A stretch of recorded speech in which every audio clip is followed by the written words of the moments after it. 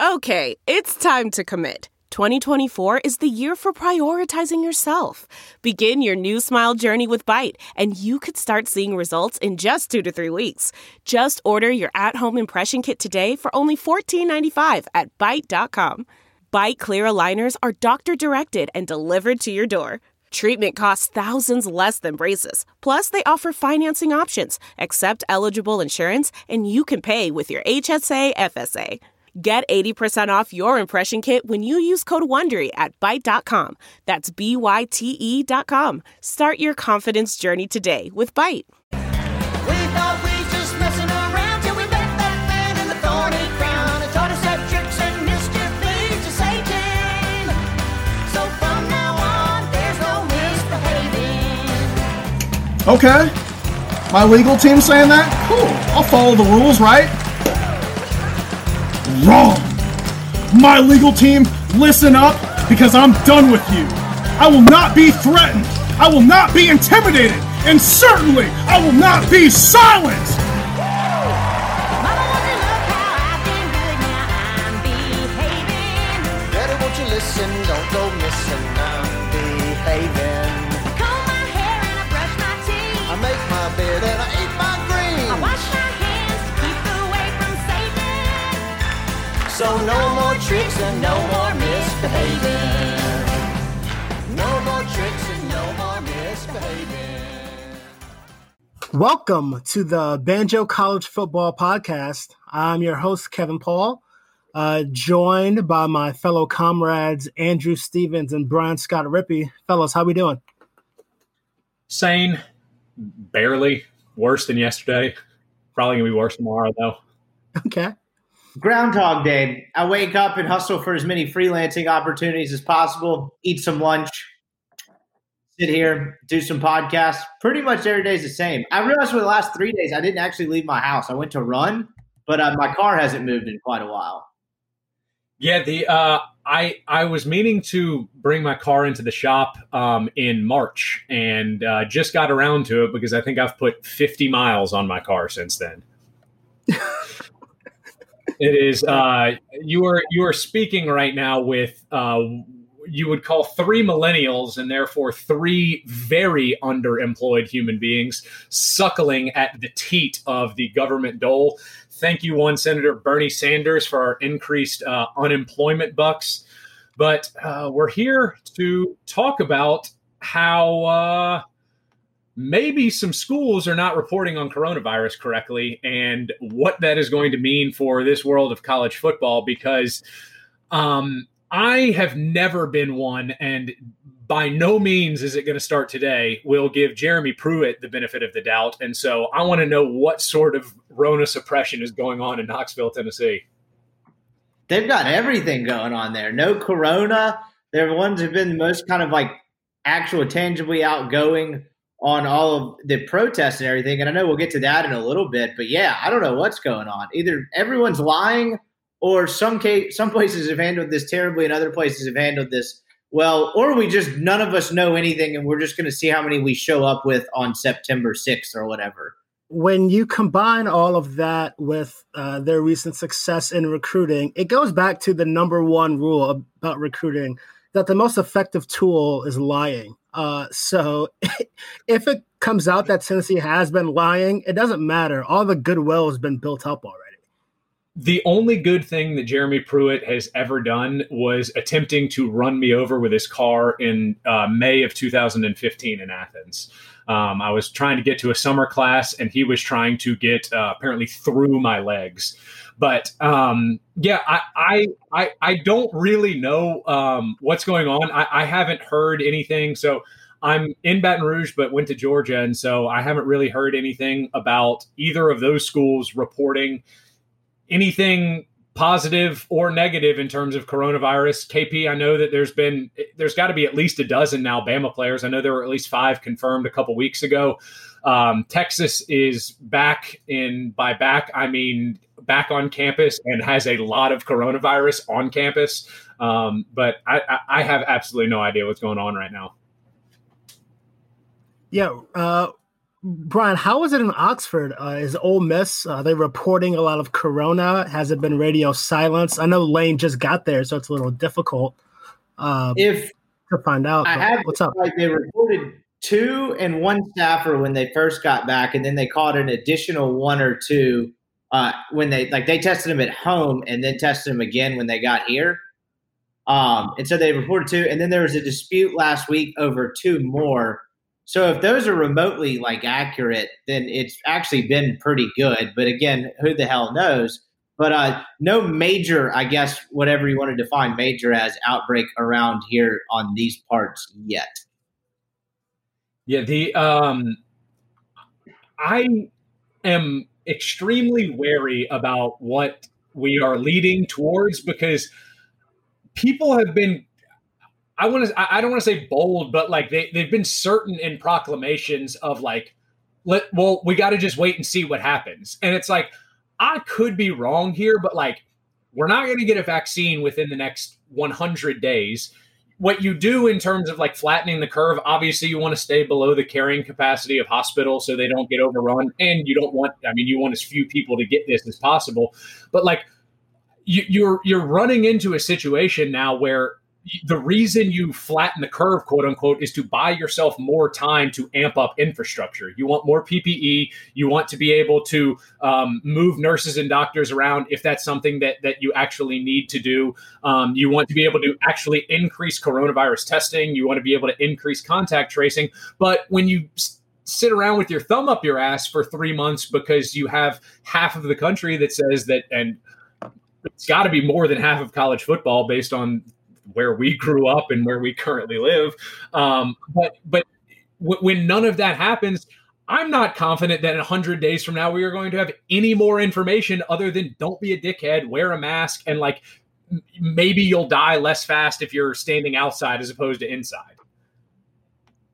Is there a world I think where it all boils down to, like you said, Andrew, the only thing we know is that we should wear a mask.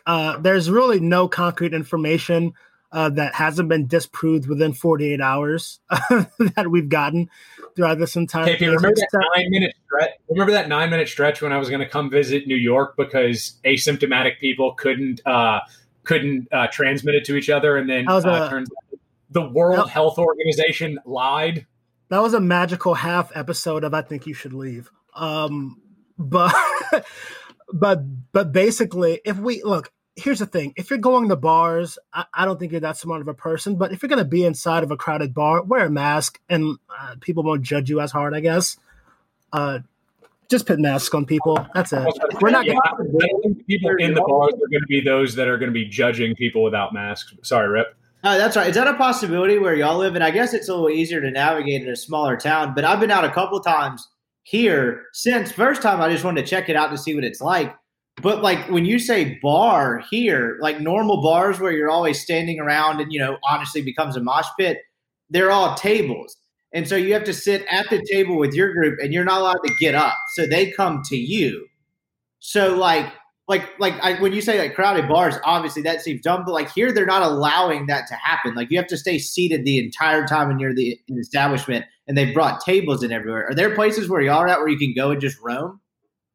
So I have not been to like a non-grocery, like I've done a couple of protests, but like I've not been to a non-grocery store type function. Oh, like I've been to like one or two like buddies' houses that like I know have been smart about it, but no, like I haven't been out, but they have right now.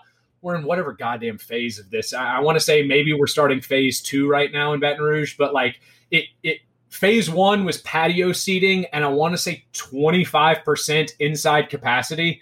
And so the places I would drive by, like they weren't really enforcing it on the patio, but it's also not really places that like lend itself to you hanging out or talking to people that you didn't already go there with. And so that I don't have a good basis to operate on, but like they're talking about, I want to say going to, again, phase 2, whatever it is going to be 50% is the next one. And so I know that like the LSU bars are open, and if I know fucking anything about those bars, they are not doing it.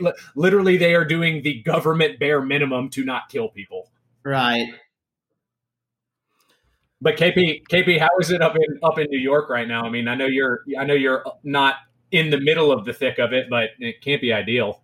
It's actually pretty funny because while I'm not in the thick of it, I am absolutely in the thick of it, living out in Queens. Obviously, Manhattan gets all the attention, but I'm pretty sure Queens was the worst per capita out of any specific county in the country.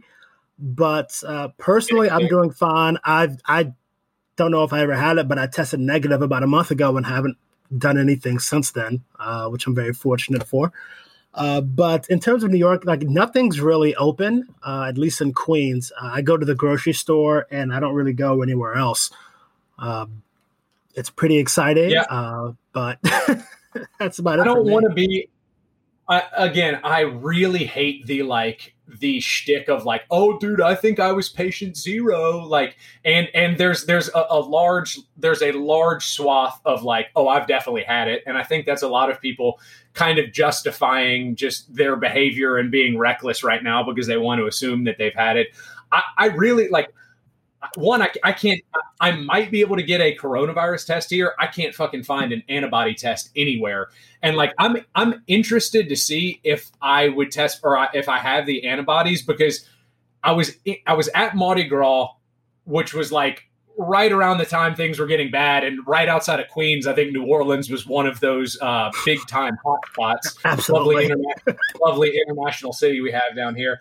But so I was in New Orleans from Friday to like actual Fat Tuesday. I left on like Mardi Gras Day to drive back to Baton Rouge, and I was fine for a week. And then the week I got like, so I guess the Monday after, so 6 days later, I had like 101 over 101 fever, like headaches, a little bit of a cough, but not too bad. And like, again, it could have been drinking and drugs for 4 days that do things like that. But I would have imagined that would have hit me a little bit quicker than a week after. And so I don't think I had it, and I'm not operating as if I did, but I'm definitely interested to see if I were able to fucking get my hands on one of those golden antibody tests. Yeah.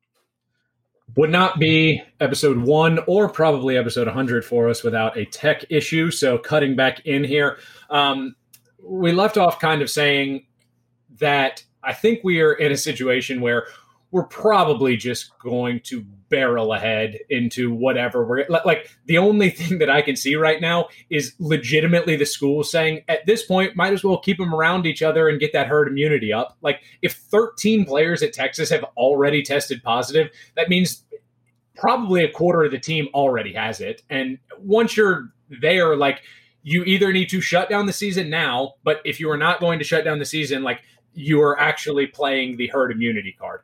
Absolutely moronic, but I have no idea how they plan to justify this. And at this point, are you any, I don't know, I'm genuinely asking, are you any safer sending them back home? Yeah, I really don't know.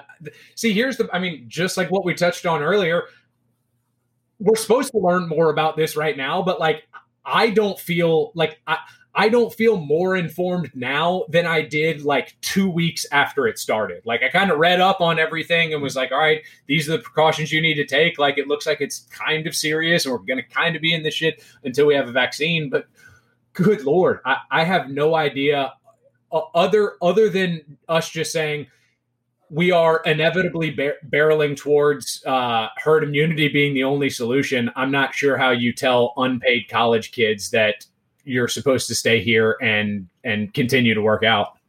It's going to be a case where coaches, at their Monday press conference, they'll say something like, my number one job is to protect these young men, and giving out their medical history or just like exposing them or making their private lives public is something I'm not interested in. They're going to use privacy as a cover up when half the team is positive or has tested positive for coronavirus. And then you'll see a star player sit out a week with a phantom injury. They'll see he got a concussion in practice or something along those lines, and he's sitting out this week when in actuality he has COVID-19. That's going to be the case around the country. And personally, I think we should just start preparing for that because there's no way they don't have the season at this point. And the other side of this that sometimes gets lost in this, and this is not justifying like flying in the face of safety or whatever, But I imagine most of these 18 to 21-year-old football players who have played football their entire lives want to play football. And now there's some that probably have reservations about it, I'm sure, just naturally. But, like, if I were in those shoes thinking about to my 19-year-old self, like, I would want to play if at all possible. And, like, if I was like, well, even if I get it, if it's not going to seriously compromise immune system, like, I feel like my 19-year-old me, if I had that kind of athletic ability and wanted to play football, I just feel like I would kind of have an attitude, a little bit more reckless attitude. And I wonder what the consensus is amongst, like, I guess the hundreds or thousands of players is about playing versus safety. See, the interesting part there is I think that might just be a 19-year-old attitude. Like, yeah. I'm taking this extremely seriously now. Granted, I'm 26 now, and so I have a couple of years removed. But I can't say that in college, like, if I were still living in Athens, that I wouldn't have been a fucking dumbass about this. Like, and it wouldn't have even been flying in the safe, or I mean, it would have been flying in the face of data, but it wouldn't have even been, I don't care if I get sick. Like it would have been completely selfish in, oh, I don't give a shit if I get sick. Like, not being able to recognize that other, like, it's not about you getting sick, you idiot. And so I think a lot of this is back to what KP was saying.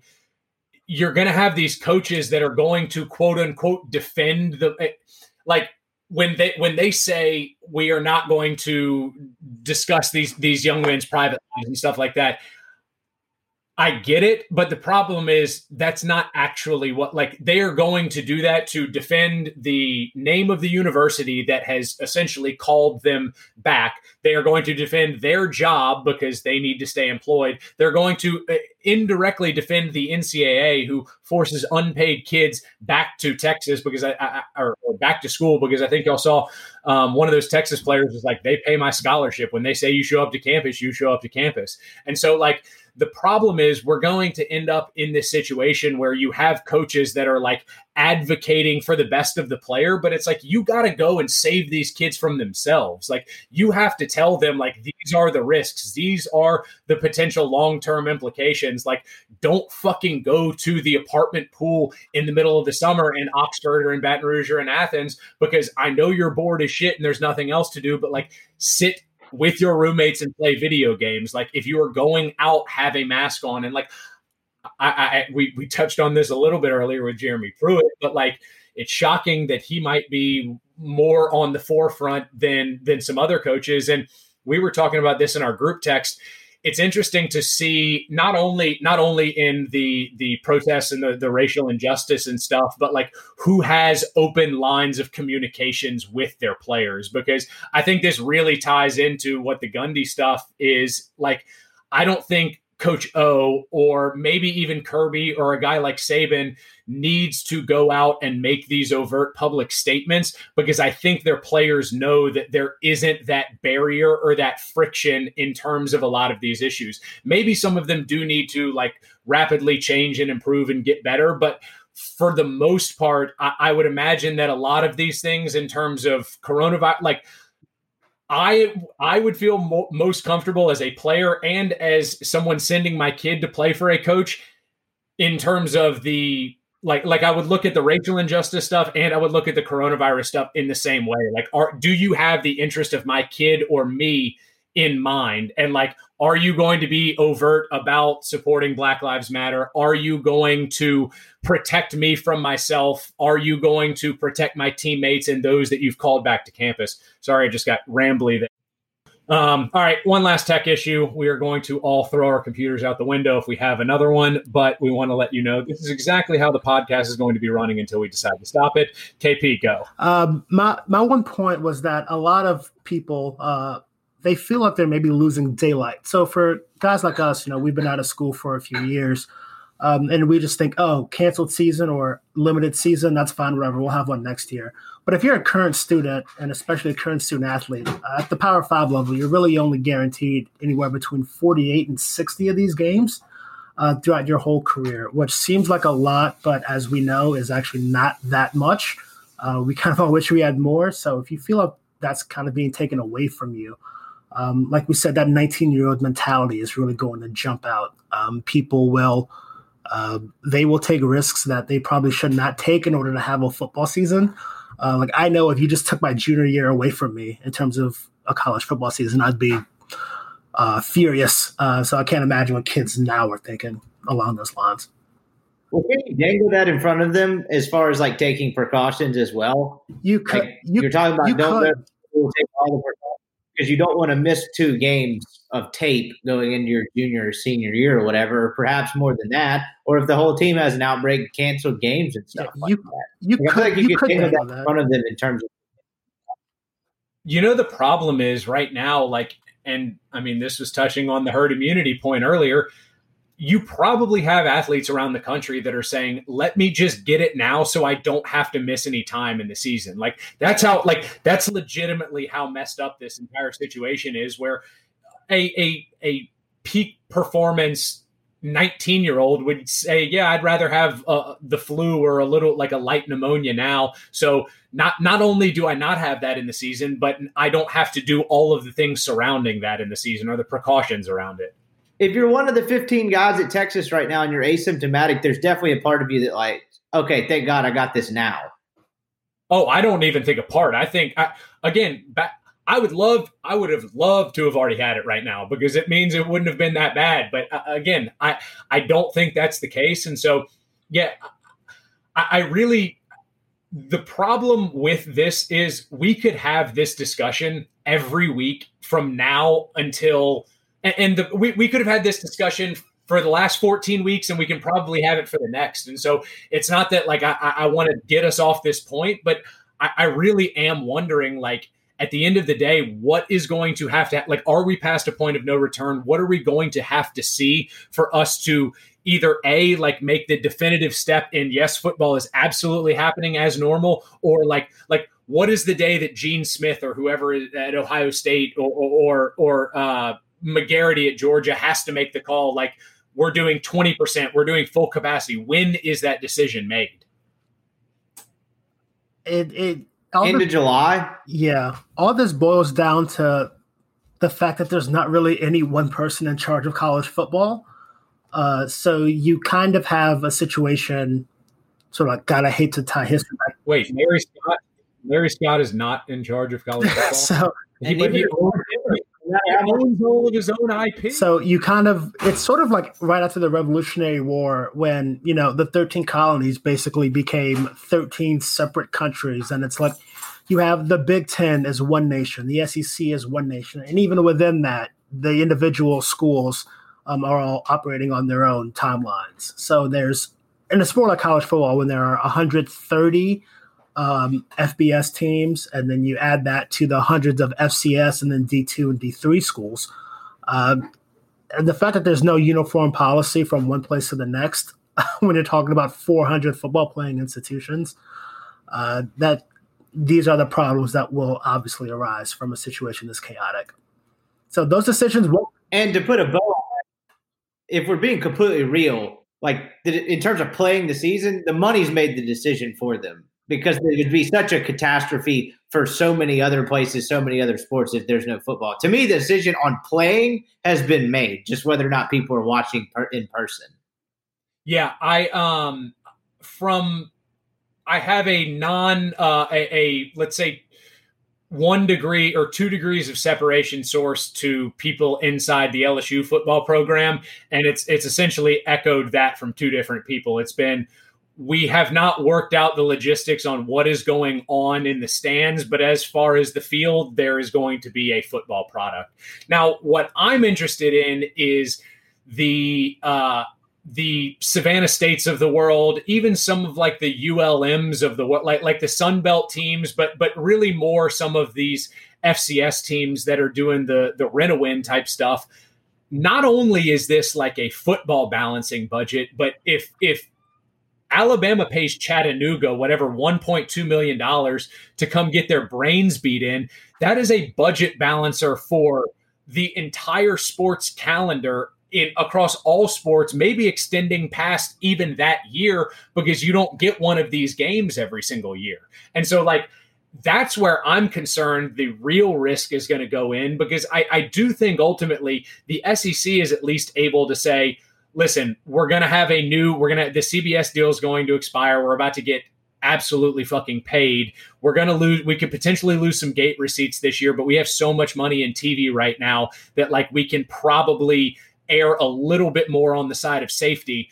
Somebody like a ULM, I don't know if they can do that if the options are play this one football game or cancel like 4 women's sports. Whoa, Andrew, are you saying that in a time of global catastrophe that the big boys and the largest brands will be fine, but the smaller institutions are in the most trouble? That can't possibly be true. That's never happened. Definitely in this definitely not in America. There's no way that's ever happened. No, not in these US of A. Yeah, I don't know though. I mean, obviously, I'm speaking from like operating with some sense of rationality and morality, not in the lens of anything throughout the history of college football. So I know I'm kind of speaking in a little bit of circles here, but I really don't know. So Ribby, here's actually an interesting point from the most media qualified out of the Confederacy of Dunces that we have here. What is going to be the what is going to be the modus operandi for your average media person? I don't know. Because like the press box is like kind of its own little thing. Like we were talking about luxury seating and all that on one of our earlier, and could they make it happen? Yes, because particularly a place like Ole Miss, when they're not in national prominence, the press box is not full, not even really close to full. They can make it happen. Now, what is that like? Because at Ole Miss, you go up to the press box, you do the game, and then there's this gigantic, like basically team meeting room that we sit in, and we're all spread the hell out, and we're 20 feet away having a microphone passed around. To me, that's logistically possible. But what do you do with the visiting teams where half the time when you're on the road covering a game, they cram you into a closet? Oh, I was going to say when I watched Chad Kelly hang 45 on Georgia in the first half, they threw us in some like equipment closet after the game, and Hugh came in and gave some bullshit Bible quote, and then Kirby came in and cussed at us, and then we got out of there. But something that you actually brought up, and it was on kind of a test episode that we recorded. This is by far the most intriguing thing about this season that I can surmise. If you end up playing the season without fans, it is going to be how the luxury boxes function. Because for those that aren't familiar, most stadiums, and I know this is true at Georgia, and it is true or it is true for some of the suites at Georgia, and it is true for all of the suites at LSU, they are actually 2 separate structures. Tiger Stadium is its own structure, and then like the outside like concrete pillars and then overarching are technically separated by whatever infinitesimally small amount of distance, but they actually do not connect. And therefore, I know it's on LSU's campus and it was some public money, but there's also private money that is involved in this, and it is privately leased out suites. And so we have talked about the literal ivory tower situation where you could have people who do not care about anything on this earth more than 19-year-olds playing football, uproarious over withholding donations if they cannot go into the luxury box to watch the game, because technically I don't even know if the school has the legal bounds to keep them out from doing that. That and it's just the people that give all the money really run the place, so they're not about to be told what to do. Right. Yeah, the police unions of Oxford. And obviously, I mean, it's like in professional sports, right? Like the old man Booster runs the show up there. Like, who are we kidding in college? right. So many schools have And it's funny because a lot of the professional sports owners are huge college boosters, so they run both. So many of these schools they operate under the veneer. I was like, oh no, like our AD and our university president and our head coach, like those are the ones who we really listen to. And if they allow these boosters and these major donors to watch from their literal ivory towers in the stadium, I think we might see a rising guillotine production nationwide. Because if the only people who Strange vibe. if the only people who can watch a game in person are the fabulously rich, I mean, look, everything about college football is already a bad look, but you're ramping that up to 11 if you allow that to happen. To some degree, there's no avoiding that either, because if you're going to do a cutoff point, it's got to be season tickets only, right? And include students because it's technically season tickets. So like, you're going to have some semblance of that anyway. I just don't know what that looks like exactly. Yeah, I've heard literally every number under the sun. I think I've heard 20%, 40%, 50%, and like at a point, if you're over 50%, you're at full capacity. I mean, it makes no sense. The only time you wouldn't be at full capacity is literally teams that can't fill the stadium. And so I don't know, because how do you regulate high fives? How do you regulate people going to the concession stand? How do you regulate bathrooms? Like, I don't think we've all been to plenty of games in the South in September. I have sweat through more fucking shirts than I can count. And so I can't imagine people sweating, drunk, spitting all over each other, even if you are 1 seat apart, is going to do anything to mitigate the spread of this. So we've all been in we've all been to SEC games, as Andrew just said, and we know all too well that first bathroom trip when you've been outside tailgating and consuming whatever liquids you choose to consume, that first bathroom line is already longer than all hell. And if you're adding 6 feet of social distancing to that, is there enough space for that? For a line of 100, Literally, for a line of 100 people to get into the bathroom that stretches like around the stadium. see, this is the most interesting thing, is just like what are going to be the veneers of safety that we have to put up? Because I think we've all determined, like, no one that is going to be inside of a football stadium this fall with at least 50,000 other people actually gives a shit about coronavirus. Because I don't think anyone can look at the numbers and say it's probably going to be a good idea for me and Bubba Gump to go high five over Jake Fromm throwing the ball more than 11 yards for the first time. And so I don't know how you like I really do think that like all of this is one smokescreen of like how in 5 years or 10 years or 20 years are we just going to be able to like justify to our own consciences that we did enough to try and mitigate this while quote unquote keeping our economy open, which is a la college football in a lot of these towns. Oh yeah, no fans. If you have none at a place like Oxford, Auburn. I mean, I'm trying to think. I mean, it's literally Baton Rouge, Lexington, Nashville, maybe Gainesville. Outside of that, all these other places are screwed in terms of economically. It's just crippling, like unrecognizably crippling. And even for the places that like those, like there are still pockets of Baton Rouge that that still are heavily predicated on game day stuff. And so like the trickle down there like is going to be significant. But again, like you have to, you can't introduce like Tiger Stadium becomes what, like the 6th biggest city in Louisiana at kickoff. Like you can't fucking do that. I mean, you can, and they will. But like, technically, you can. I just don't know. Yeah. And speaking of being able to do things and freedoms, Mike Gundy tripped over. Freedom, baby. Woo! Freedom. Mike Gundy. Should I take this?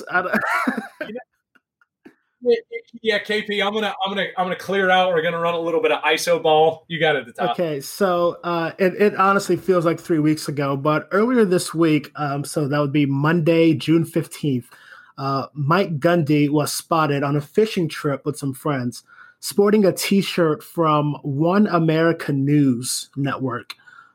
For those who don't know about OAN, it is a very, very far right-wing news network.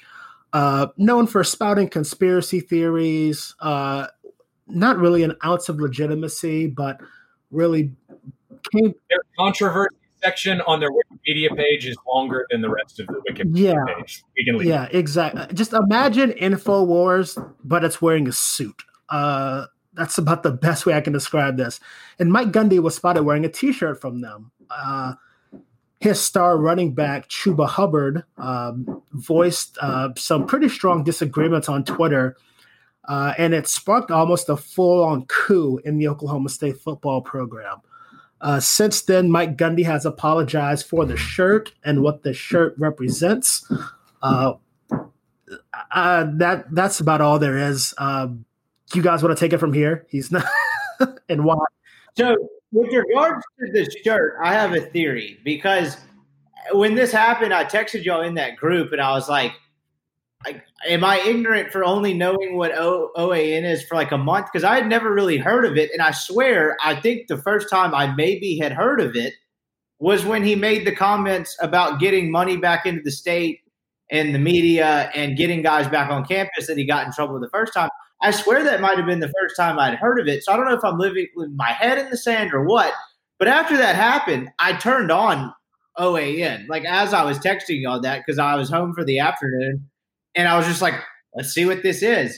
And so I have a theory here that Gundy, I mean, hell, he's a football coach with a mullet. How much news on a daily basis is that man actually consuming? What are the odds, because he's locked down in his house, not doing anything, trying to get the hell away from his wife and kids because he's sick of them, just flips on the news, watches one episode, and it's like, oh, this ain't biased, and then just runs with it with off-the-cuff comments. They send him a shirt. Because where the hell do you even get an OAN shirt? Is he really going to take the time to go to their store? Like, did they send him one for the free pub, and that's how this happened? Like, I just don't believe Gundy watches the news in general, saw this one time, and was like, hell yeah, I like this stuff. Because it did take me about a full show to figure out, okay, this place is a little off. If I had watched for 15 minutes, I could have been fooled. So I'll say this. The first thing, the happiest person about this is Jim McElwain, because he no longer has the most insidious fishing trip in the offseason. And two, I think that it's interesting about the Gundy stuff, because there have been stuff that's come out like as late as like 1989. I want to say I saw that I want to say Gundy yelled as an assistant at an opposing player or something, maybe called him the N-word or something like that. I'm just going to say allegedly here. I don't know any laws or how we can get sued. Allegedly did this, but I'm going to spout. And I think the biggest thing about it is it doesn't really matter whether he was fooled or not, because he seems to be incapable of grasping the fact that, like, it is not about the shirt. The shirt was the straw that broke the camel's back, if you will, because Justice Hill, I mean, like current NFL players, multiple offensive linemen, like you don't have 35 people like jump in on that if they are not like simultaneously in their players group text be like, nah, fuck this is the last straw. And so like I think that's kind of the big thing of like Mike Gundy has been so unself-aware about this, which again, shocking that the man in Stillwater, Oklahoma with the mullet is not the bastion of self-awareness. But I do think that like that has played into all of these players be like, dude, you still don't, it doesn't matter that you made the mistake about the shirt. We don't care if you burn the shirt right now. Like there are clearly longer standing issues that have been at play. This was just, again, like the George Floyd protests, this stuff has been happening forever. That was just the straw that broke the camel's back because of how terribly brutal and how public it was. I feel like I'm sticking up for Gundy here, but I swear I'm not. But when I saw the second video, because the first one, the only one that apologized was Chuba Hubbard, which was kind of a strange move. But at the same time, it happened so quickly. Like that video came out so quickly. You know, it was rushed and half-assed, and they didn't fully grasp the situation. Because hell, I didn't fully grasp the full situation at that point. I was like, an apology's already out. I thought the second one, as it pertained to the shirt, was actually pretty adequate. And then he went on to say he was a dumbass for it. Obviously, things go beyond the shirt, but that seemed to be what everyone focused on as far as the news story. And that's what we kind of get lost in, is the surface and don't actually get into the deeper part of it. I thought the apology was actually somewhat contrite and adequate, but at the same time, like when you're a guy and you wear it and the only reason you're apologizing is because people have kind of pointed it out, like how can you expect a contrite apology? Because if nobody had said anything, then you wouldn't have apologized in the first place. And that to me is kind of like the flaw with the whole mob cycle and apologizing and all that. It's like half the time people get pissed off that the apology's not contrite. Well, it's like, well, odds are he doesn't think he has anything to apologize for. He's just trying to get you off his back. It's kind of the flaw in that whole cycle. The shirt is just a symptom, if anything. It like both of you guys have said. Mike Gundy knows that he stands to lose a lot if this continues, specifically in recruiting.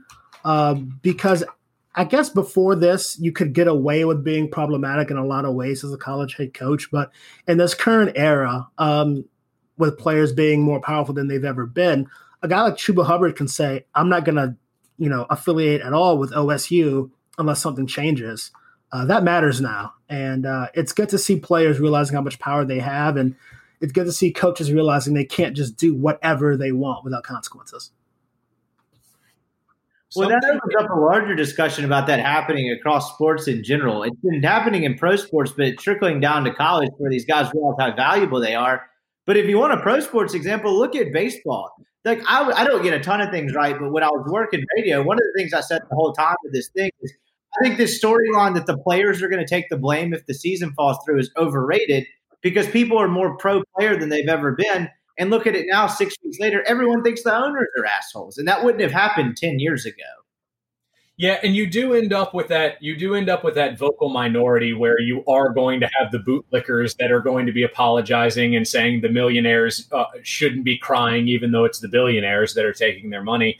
But I do want to circle back around to what you said about the Gundy thing, because I do find that I do find it very interesting because I think this parallels a little bit with some of the stuff that Drew Brees said. And I mean, again, KP and I are big Saints fans, and I think we've been pretty vocal that, we've called him internally Bootstraps Brees for a little while. And so this was not all that shocking, but I'm interested to see the level of apology for a lot of these things, because while personally for me, I still don't think Brees has done enough. Like it appears that some people on the team have forgiven him. He's donated $5 million. I think he should have donated just his entire year's salary. I mean, what the fuck does a guy with $500 million need another $20 million for? I mean, maybe losing it in a fake gambling or art scheme again, or fake diamonds or art scheme like he or Advocare or pyramid scheme like Advocare. But continue. Or Advocare. Yeah, really. I mean, the list goes. No one ever said that he wasn't anything other than just smart in football. But it is interesting though, because Mike Gundy probably isn't sorry. Mike Gundy is a 60-year-old man who's lived in the South and believes what he believed on Tuesday is probably what he believes on Thursday. And so when you usher him out here, like I obviously understand the PR side of things, but like I do see where you're coming from and like a very real perspective of like, no, Mike Gundy's not fucking sorry for this. If he was sorry for it, he wouldn't have done it in the first place. And if he was sorry for it, he would have done it immediately without being forced to do it and dragged out. I mean, it looked like he had a fucking gun to his back in that first solo. I guess he's done 3 videos now. He did the video with Chuba. He did a solo video in his office where it looked like the AD had a gun in his back. And then he did some other kind of like the interview where he said he was a dumbass. And so you end up in a situation where like, it's very like, I'm sorry I got caught here. And so those are the things that I think are interesting that are going to play themselves out in the future. Like it's not going to affect anything right now because Chuba Hubbard's going to end up stepping back on the field. He's going to play because it looks like, at least on the surface, things were made over. But like for guys like him and guys like Dabo, I don't know if you can keep thumping like this, either the religious angle of like we're all equal and we're all sinners under God's eyes, even though like you are 300% more likely to get killed by the police than my kid is. And so like, I do think that like the chickens may be coming home to roost for some of these guys that have operated successfully in college football, but it's clear that like you no longer know how to talk to a 19-year-old black kid because they are having a mutiny on your campus. And there's some level of ignorance here, right? Because like maybe I'm wrong, but I just have a hard time believing that one, Mike Gundy is some sort of news savant, and two, you can watch a lot or any sort of healthy portion of the OAN network and say they just report the news. There's no opinion, because that was his original comments, was it not? So yeah, it wasn't left, it wasn't right. Yeah, exactly. But is there any way, no matter how far right or left leaning you are, you could watch that network and say it's just the news? So like that, and I think he doesn't watch a ton of this shit and just like basically just went off on kind of an ignorant tangent. Yeah, I like this news network. I'll wear their shirt. To me, there's no way he's a regular watcher of that or any news, because there's no way you could say that with a straight face. No, knowing how what's crazy though is like go on. The more fringe that you typically become on like the news, like the further right or further left you end up leaning on the political spectrum, the larger sort of cult following / person. Like no one who is watching fucking center mainstream politics is going to go and bust out a CNN shirt, who is probably just about like, I know everyone on the right says they are unbelievably center, but I mean, it's a fucking network that wants to maintain the status quo. Like they are as center as center can be. And so like, no one would have given a shit if he was wearing a CNN shirt, an MS. I don't think people would have given a shit if he was wearing a Fox News shirt. But like, you end up in a situation where like those are so far on the fringes in terms of like the cult personalities that like it's like no one is a casual fan of the alt-right. It's not like it's not a thing you can be a casual fan of. It's a binary fucking thing. A Fox News shirt creates a Twitter shitstorm without a statement, I think. Exactly. And what it probably does, it adds fuel to a fire that then gets addressed sometime in the future, maybe with a different player. But going back to the Chuba part of things, something I find just extremely interesting about the way that like situationally he is in this position, because he may be the single most advantageous person to be in this position other than maybe like a Trevor Lawrence, because he is a sophomore running back who has rushed for 2,100 yards last year, has plenty of tape out there, and actually probably becomes more valuable to NFL teams if he doesn't go out and take a year's worth of hits this year. And so like he is uniquely qualified as the best player on this team to operate with leverage here, because if he sits out, like I do understand that, like you were saying earlier, college kids really want to play, and you have this like sense of team and sense of bond, and you want to go out there and fight with your brothers. But like if his teammates are recognizing that like Mike Gundy is not meeting our team demands, Chuba Hubbard is in like probably a strategically smart position to sit out. I mean, we remember when people were talking about should Jadeveon Clowney or Leonard Fournette play their junior years. It would be like if those coaches came out like before their junior seasons and were like, I'm kind of don't respect you as human beings. Go on, Rep. And on-field tie-in is just ironic. Like the weird part about this is they're kind of supposed to have their best team since that 11 team that almost made the BCS. Like they're loaded. And their defense isn't supposed to suck. I know. I think, leverage matters, especially now more than it probably ever has, because college athletes have more of it than they ever have had, or at least they're finally realizing it now. So good for Chuba and all the Oklahoma State players who basically just figuratively and maybe literally, cornered Gundy in a room and forced him to own up to his actions. So people were upset with him apologizing. I feel like the last angle we haven't covered is the first video to where people were upset with him apologizing because he said he went about it the wrong way. And while I don't necessarily think that warrants an apology, and I'm certainly not going to critique the guy for speaking out on Twitter, if you're actually trying to have like a nuanced conversation, Twitter's the worst place to do it. So, like, is this as big of a story? And he's not wrong for doing it. I don't want to say it that way. But just in what world, like, where does this story go if instead of a tweet, he talks to Gundy about it and then, like, makes a post afterward? So I think that this happened because I think some conversation with Gundy has happened and been blown aside in the past. And so I think that's probably why, like, I think, again, we're talking about leverage here. you own the leverage and you own the high ground if you come out in front of your whatever 50,000 Twitter followers and get it retweeted by every single college football writer in the country, as opposed to that's in a closed door meeting. Mike Gundy then is on the high ground and he's able to filter that message through 17 PR people there. And so I definitely, in terms of like actually having a conversation, I do think it would have been best to go to Gundy. But I think the reason it was on Twitter was because people probably have gone to Gundy and he hasn't been receptive to that conversation. So putting it public is putting his feet to the fire. Built up, and he finally goes on blast, basically. If you can Exactly. own the narrative and take control of public opinion first, then that's about half the battle there. And Chuba Hubbard realized that, and he took full advantage. So you know what's actually very awesome that I did not realize was going to put us at this segue point.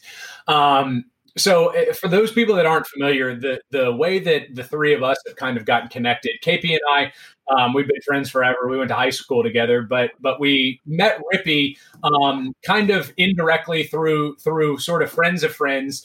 And it was when we all kind of started Armchair Media together back in like 2015.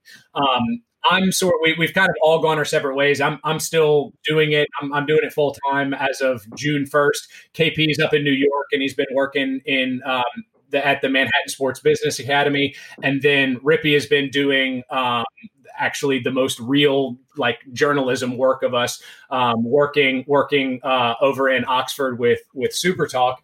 But it's been interesting because we've stayed in touch over the last 5 years, kind of with how's Armchair going, like how's it developing? Because I mean, trying to run a small sort of media company, podcast network, whatever the fuck you want to call it. It definitely has ups and downs and ebbs and flows, and you are put in front of some interesting people. And so we kind of wanted to every episode, maybe every other episode, just depending on when we remember some stuff, weave in some armchair stories about some 21-year-olds trying to start up a media company and how so wrong it can potentially go. And the reason this segue is particularly interesting is because in 2000 and I want to say the summer of 2015, actually I think it was the summer of 2016. I got an email from one Craig James's agent. And so for those of y'all that aren't familiar with Craig James, and if you're listening to a college football podcast and aren't familiar with Craig James, I'm a little bit surprised, but he was an SMU running back that played during the Pony Excess days. Let's just say there's a hashtag, and I'm going to let you punch this in, but go on to google.com and type in hashtag, that is the former pound sign, CJK5H. And let me know what you come up with there. And you will see as to why this might have been a little bit of a precursor as to why we did not want this man involved with our company. Okay. So anyways. Oh, Andrew, you forgot. So that's alleged. There is something else that actually happened in real life. Didn't Mike Leach lock Craig James's son in basically the chokey from Matilda for 5 hours? Yes, there was also, some of you may be familiar, and Rippy, I want you to jump in here, the story that when Mike Leach was the coach at Texas Tech and Craig's son played there, his son had a concussion, and Leach did not like how he was handling the concussion, shocking Mike Leach, and so he locked him in a closet. And because Craig James worked at ESPN at the time, it became this big to-do. But Rippy, I'm going to let you jump in and what we may have learned about it. So from everything I've read, and it's been a couple of years, obviously, since I remotely closely followed this thing, but the locking him in the equipment thing was more of like a dark room treatment. And I believe towards the end of it, it came out that James, who shockingly might not be the straightest shooter, was pissed off about his son's playing time and basically used that to kind of slander, smear, oust Mike Leach. And while I'm sure the truth is somewhere in the middle, I don't think that James's intentions were pure there. But as far as recollection of hiring him, I remember you sending a screenshot of the email on a group me, and basically the first 50 messages being like, wait, that Craig James? And doing a small amount of research on him, it appeared that, he had a long fall from grace since doing color for ESPN. And basically from everything we gathered in research, he was just the biggest asshole possible to work with, and no one could stand him. And so as a result, he had his agent emailing sports blogs at that point in his career. Yeah, so we ended up at a situation where his I think it was agent or manager or whatever you want to tie to somebody that's going to take 5% from him. Craig James deserves to have 5% taken from him. But anyways, emailed us essentially saying, can Craig host his new podcast with you? He did not give me any details on the podcast. I did not really know a ton about the backstory of Craig James outside of, again, I thought he was like a fucking Reese Davis type. I was like, he's a guy with slick back hair that wears a suit and he talks on ESPN sometimes. He had that weird thing with Mike Gundy. Like, I did not know about the, again, aforementioned 5-letter hashtag that you need to punch into Google yourself. But there is a situation where apparently he was fired from ESPN because he started hijacking his radio spots on other people's shows to plug his potential run at the Republican seat in Texas's U.S. No. It was the Texas U.S. representative seat. And so he's on there apparently just like starting to spout like right-wing conspiracy theory stuff. And I sort of start to come out, like I email the guy back and forth because, again, I was like, he wants to host a sports podcast with us? That's interesting. It comes out, this guy literally wants to start like his own InfoWars type show on the Armchair All-Americans sports blog that has been around for a year that has literally never made a single dollar. I mean, it's a match made in heaven, it seems like. But like, to all of that being said, if you're talking about like just like who Craig James is, if you could get in a beef with Mike Leach and Mike Leach comes out looking like the saner human being, then like you probably got something going on there. Yeah, it's one of those common denominator type exercises where it's like you seem to be in the wrong in all of the quote unquote controversial situations. I'm going to put 2 and 2 together and assume that you are fucking unbearable to work with. It does not appear that Craig James is on social media, which is quite possibly the smartest career move he's ever made. Never going to get into Congress like that. Craig James. Wait, what, Rep? Long story short, we big dick Craig James. We told him no. We told a college football legend no before we had made a single dollar. Yeah, long story short, that people with absolutely no name recognition, with absolutely no money, turned down the only person with any shred of credibility because even he was not good enough for our shitty sports blog. Third best player, fucking true, like the third best player in SMU history. Do you know? Yeah, like I don't want to go back, like trying to reframe myself in 2015, but like the people that we would have allowed to have podcasts with us would fucking make my current self want to shoot me in the head. But like, even he still at that moment was not up to snuff, which I mean, kudos to him. If to underscore what you just said, as we make this a regular segment that we're going to call the early days of Armchair, if you're going to see some of the other characters who have been employed here in the past, and we told Craig James no and didn't tell them no.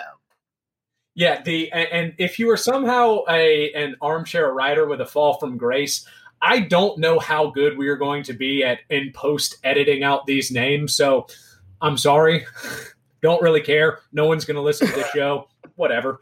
But yeah, that is our little sidebar on how the one of the most successful players in one of the most successful programs in the 1980s was not good enough to work unpaid at a. Do you know what our fucking website was at that time?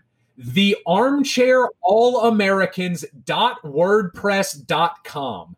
He was not good enough to work for that website. I literally did not know what Squarespace was. Like that was a foreign word to me. Squarespace, Wix, none of that. Yeah, I don't know if it don't know if it existed. On the flip side of that, so that was our first ever segment of early days of Armchair. I don't know how we'll top that in terms of personality, but we probably have some stranger stories. On the flip side of the Gundy thing, can we talk about the glowing halo over Jeremy Pruitt's balding head at the moment? No, I don't want to. I guess. I will. As Alabama's next head coach, I will. So as of today, Thursday, June 18th, Jeremy Pruitt has announced that Tennessee plans on wearing black jerseys against Kentucky this year and will later auction off said jerseys and give the proceeds to different Black Lives Matter organizations, which is possibly the strongest stance an SEC head coach has ever taken in terms of racial justice, which I know that bar is not terribly high, but for a guy that, was born and raised in Central Alabama and a guy that currently coaches in East Tennessee. This man didn't know what asparagus was this weekend.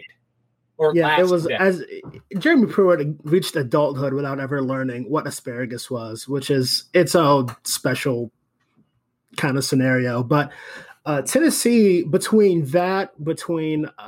being the only school to vote against the June 1st report back date in the Southeastern Conference, having apparently low COVID numbers, Tennessee looks to be leading their resistance from the SEC, which is a sentence I never thought I'd say. Well, volunteers, baby. And on top of that, it also came out today that he's got what he said. He's got T. Martin, who's an assistant. Is he the OC for them, or is he just a QB analyst or whatever? But he's got them helping have the whole team pretty much registered to vote, or I guess anyone who wants to. And I just find it interesting that the guy that really kind of looked like disconnected from everything, particularly when things went bad early with this program, has actually come out looking one of the more, if not the most articulate out of the SEC coaches, because he showed up at Ole Miss called it a unity walk. I don't know what Tennessee called it. Their rally, whatever it was. I don't want to call it the incorrect thing. And seemed like he showed up and was very personable without hijacking it and making it about him.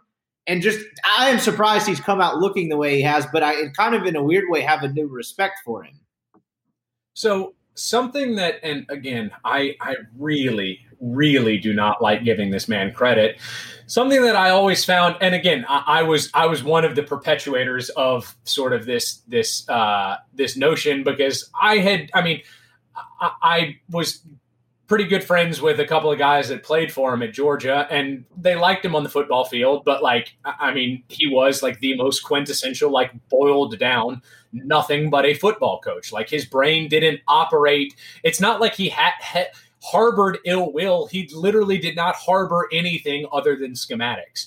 And so something that was always interesting to me, though, was between his time at Florida State, Georgia, Bama, and now Tennessee, he has always been a plus recruiter. And so you can't really have that much sustained recruiting success, especially in the South.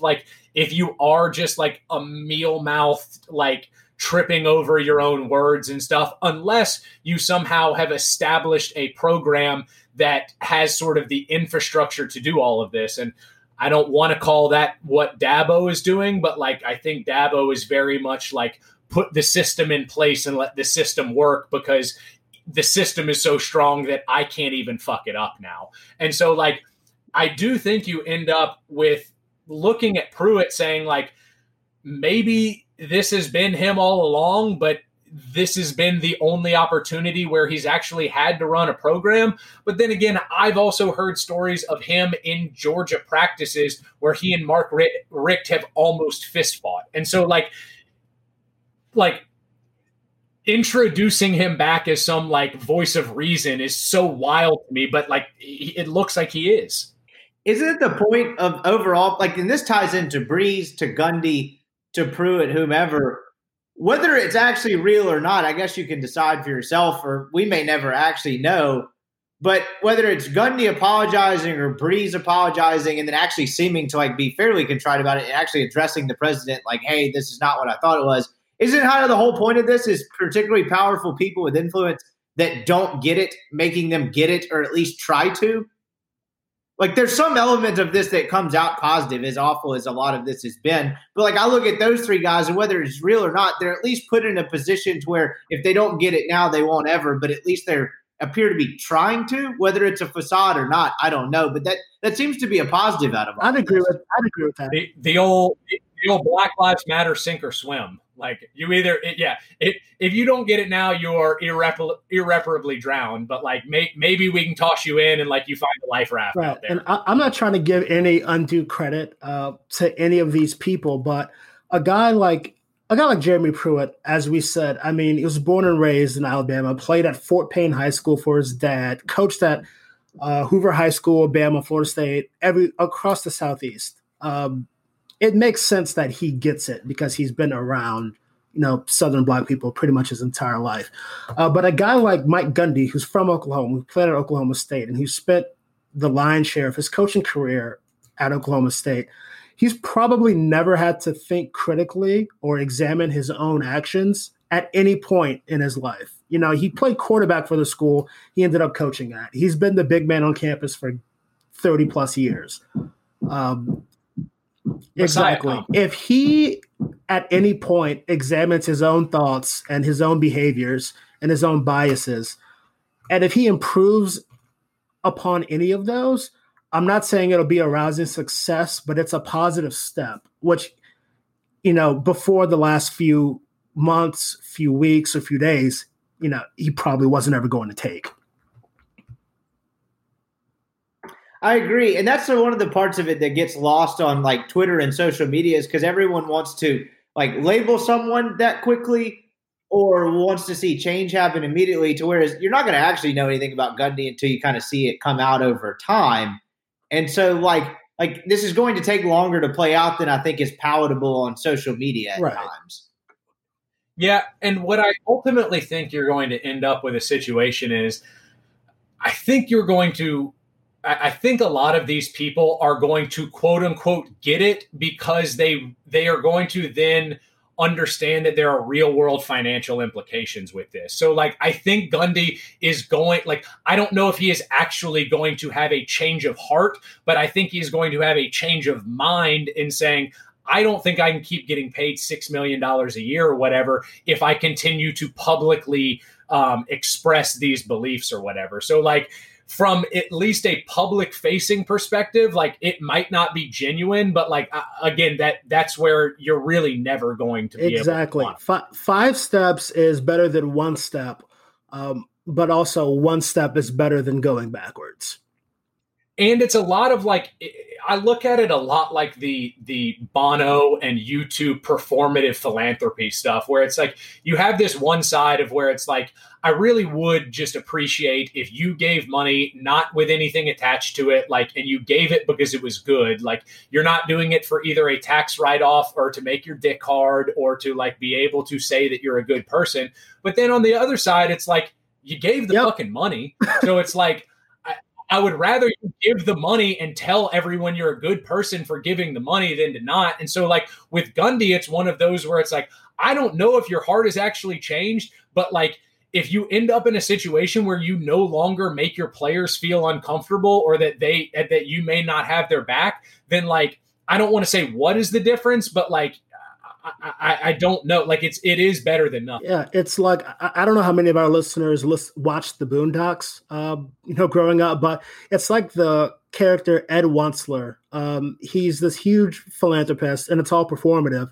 But he basically built the town, and it's like he's a terrible person, but he also built this community center that his name is on, and it sucks that his name is on it. He's a bad person, but is his name T? It sucks that he's a bad person and his name is on everything, but he still built the community center, and and that helps kids in the neighborhood. So obviously there's shades of gray in all of this, but as I said, if we can keep taking positive steps, then we're going in the right direction. What KP is saying is Mike Gundy is a regular old Pablo Escobar.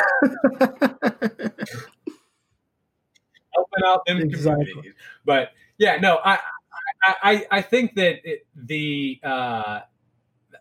I would like to at least think that there is going to be enough of this continued in the summer to where Gundy can't just like duck out behind this and this becomes a singular issue, because from everything, like when Chuba apologized, he like immediately went to Twitter after that and saying like, no, y'all, like his feet are still to the fire, like change is coming. And so like, I think he recognized that like, even though his messaging was quote unquote apologetic there, it was very much like, I'm doing this to pacify the school. Like we really are going to plan on holding them accountable. And again, the only thing he has to do to hold them accountable is say, Coach, I'm not playing this Saturday.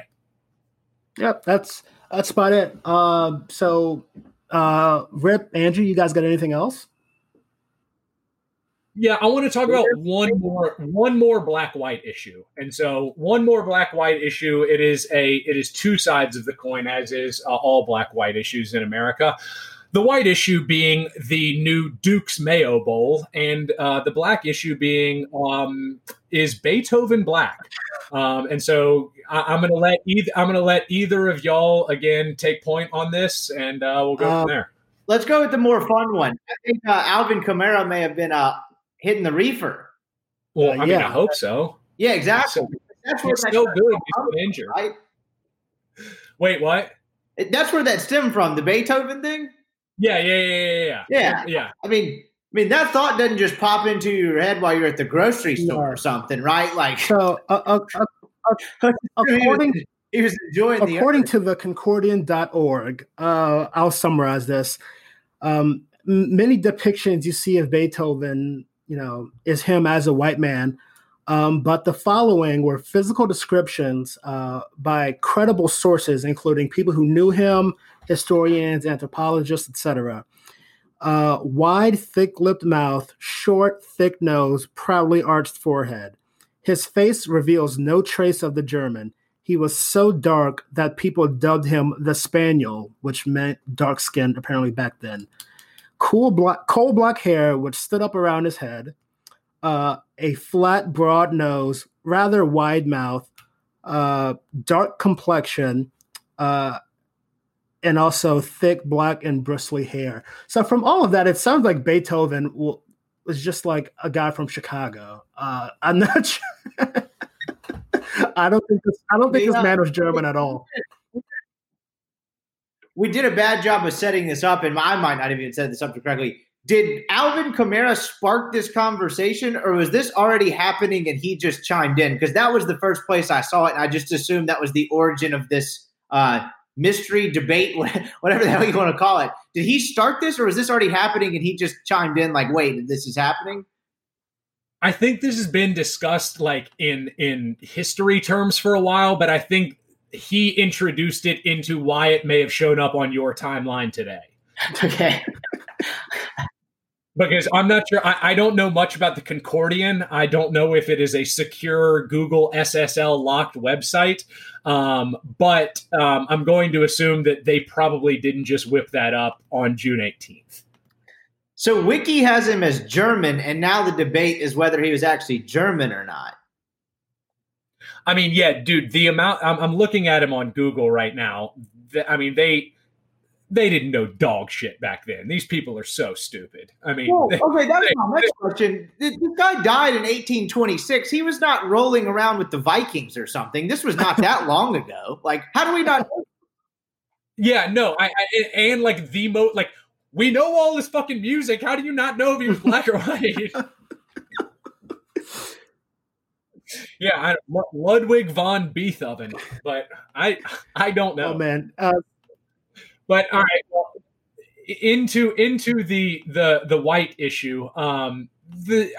Bowl season is the gift that keeps on giving, because every time we think, whether it's the Poulan Weed Eater Bowl, the Gasparilla, what's the one down in Tampa? Something Gasparilla Bowl, Bad Boy Mowers Gasparilla Bowl.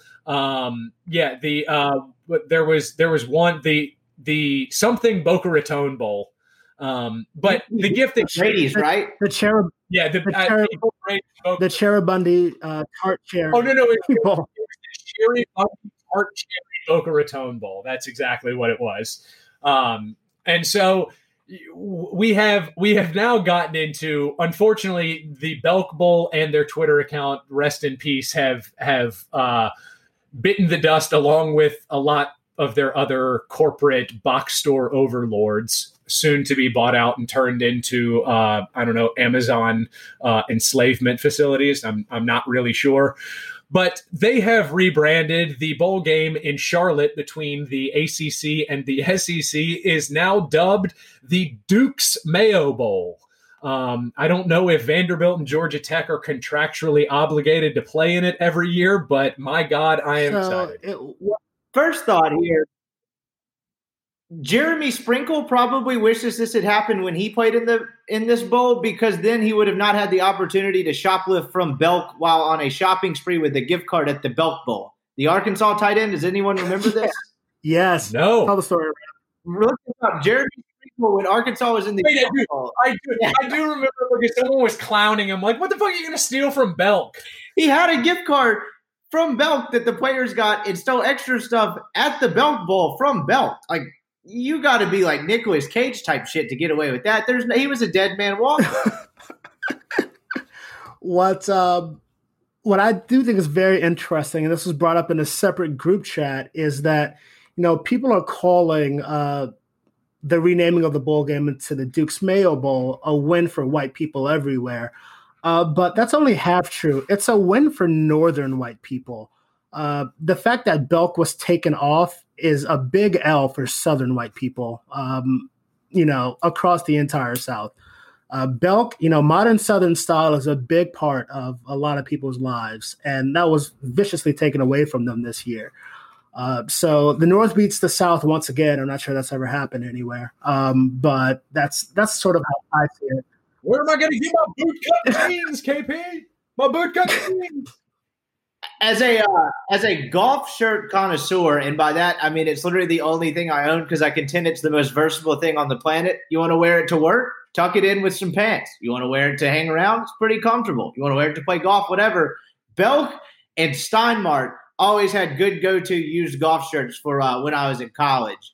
So I don't know if I'm a Belk stan. I haven't been there in quite a while. I mostly do online stuff now, but they had something for your boy back in the day. Secondly, God can only hope that we get Duke versus Vandy in this game the first year, so the jokes on the internet are just completely unoriginal but great at the same time. So what I do want to know is, what is the Duke's Mayo Bowl care package if the Belk Bowl care package is a shopping spree to Belk? Yeah, because a lot of people don't even like mayo. Mayo's fucking gross. It's just, first of all, I like mayo. Mayo is fine. I'm not a Mayo's fine in moderation on sandwiches. My thing with mayo is what you were confusing as mayo is just could be replaced with any other non-ketchup condiment and it would be better. You just don't want a dry sandwich. You don't actually like mayo. You just want sandwich lube. Potentially. I mean, you're not completely wrong with that, but I don't think mayonnaise tastes bad on my sandwich if there's like lettuce, tomatoes, and a decent lunch meat on there. I think that's fine. I will say, it's like a starter mustard. The thing that the internet is right about is mayo for grilled cheese instead of butter. I didn't want them to be right about that, but they are. You go mayo on the outside instead of butter, slap the thing down, then go your cheese on, and it's good to go. I actually, one time, my girlfriend hates mayo, absolutely despises it, won't even look at it. So in turn, the first time I found out about that, I took one of those gigantic wooden spoons when I was drunk and ate an entire spoonful of it, which probably should get me kicked off this podcast. I didn't enjoy it. I don't even know if I was trying to make a point. I was just being a jackass, but I'm surprised that didn't ruin mayo for me. Oh, I think it re-ruined. Yeah, I might be out from that point. So I think that's a great point for us to end episode 1 on. I was going to say, we chill the whole podcast. This is the only episode we'll ever have, and y'all won't be tortured anymore. Thanks for listening, everyone, to episode 1 of Banjo College Football. We'll see you soon. Peace.